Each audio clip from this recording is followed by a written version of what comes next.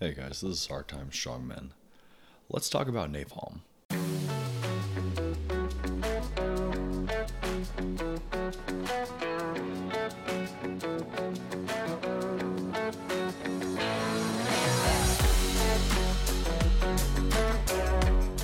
Hey guys, thanks for joining us. So, this evening I wanted to talk about, kind of document our first attempt at making napalm. So, for this experiment, I was joined by my friend Popeye, and we wanted to take a little bit of time, conduct a little chemistry experiment, and try our hand at making napalm for the first time. So, references for today, I don't really have any for you today. This is just a documentation of our findings from our first attempt at making napalm. So, any references I have are unverified. It's from prior knowledge, from videos, books I've read, things that I cannot clearly define to you. So I will hold off on giving you any hard references until we do our first dedicated class on napalm. So to start off our findings in the preparation phase, from undocumented sources, we believe that the chemical reaction that happens when creating napalm is toxic. So during this process, we ensure that we did not inhale any potential gases. We stayed upwind from it.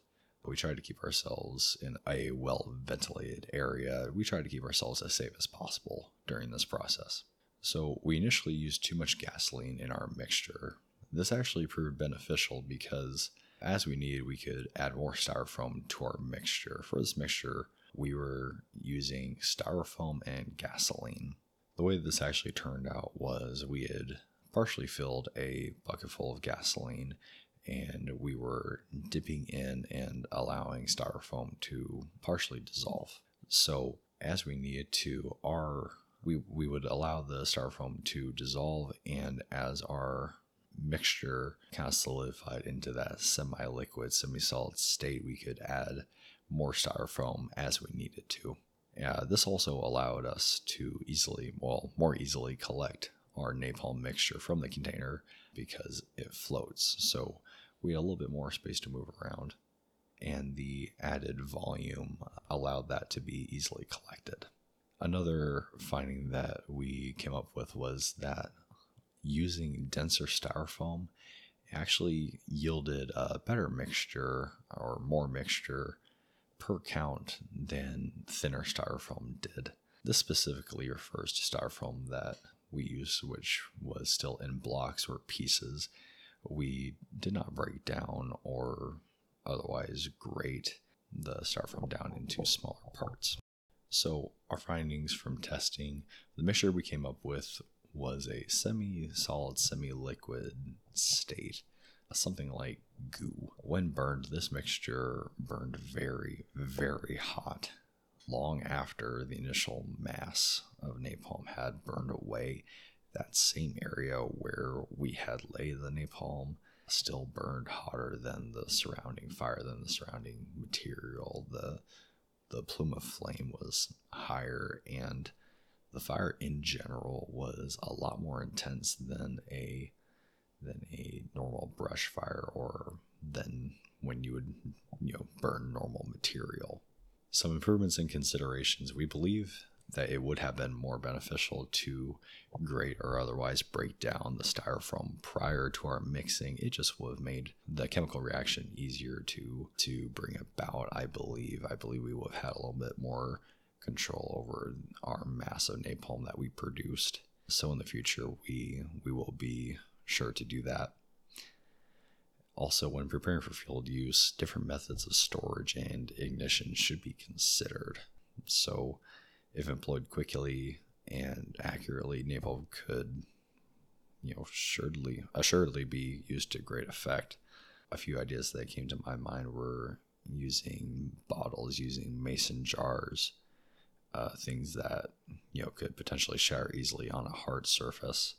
Other ideas, something like weather balloons that could hold a larger mass of our mixture, but could be punctured or could express the mixture quickly. Something that would have to be tested would be the actual ignition method. So using storm matches or road flares or things to that effect. More testing is obviously needed. Some presumptions that we've come up with is that our napalm would stick to most material, but I believe it would be used to greatest effect on things like kit, things with a lot of crevices, a lot of joints, things like clothing, skin. It's a very sticky material. Okay, napalm sticks to kids is, a fair statement. Vehicles, we've seen those employed in, most recently in the war in Ukraine by Ukrainian citizens against Russian vehicles to great effect. And like I said, simply because of all the cracks and crevices, joints, any other means of finding purchase on material in question, napalm is, very good at what it does. It's very good at burning. It's very good at sticking to material. So anything, with pores, anything that napalm can get inside and stick to, anything that's complex, it's going to work very, very well on. So in conclusion, napalm, this is scary, scary stuff. Anybody, friend or foe, could cook this up in their garage, in their backyard, in their parking lot. The motility for this is endless, from being used against personnel, vehicles, buildings, infrastructure, area denial. Really, the sky is the limit. Your imagination is the limit with this stuff.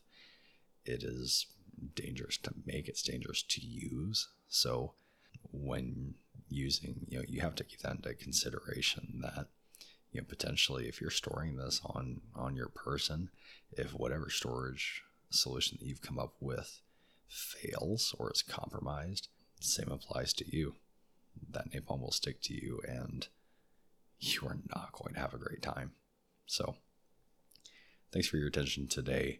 We just wanted to give our quick word on our first testing of napalm. Like I said, we will go into more detail with napalm and other pyrotechnic devices, other destructive devices in the future, but I wanted to share our initial findings with you as we go. So as always, stay safe, be better, stay in the fight.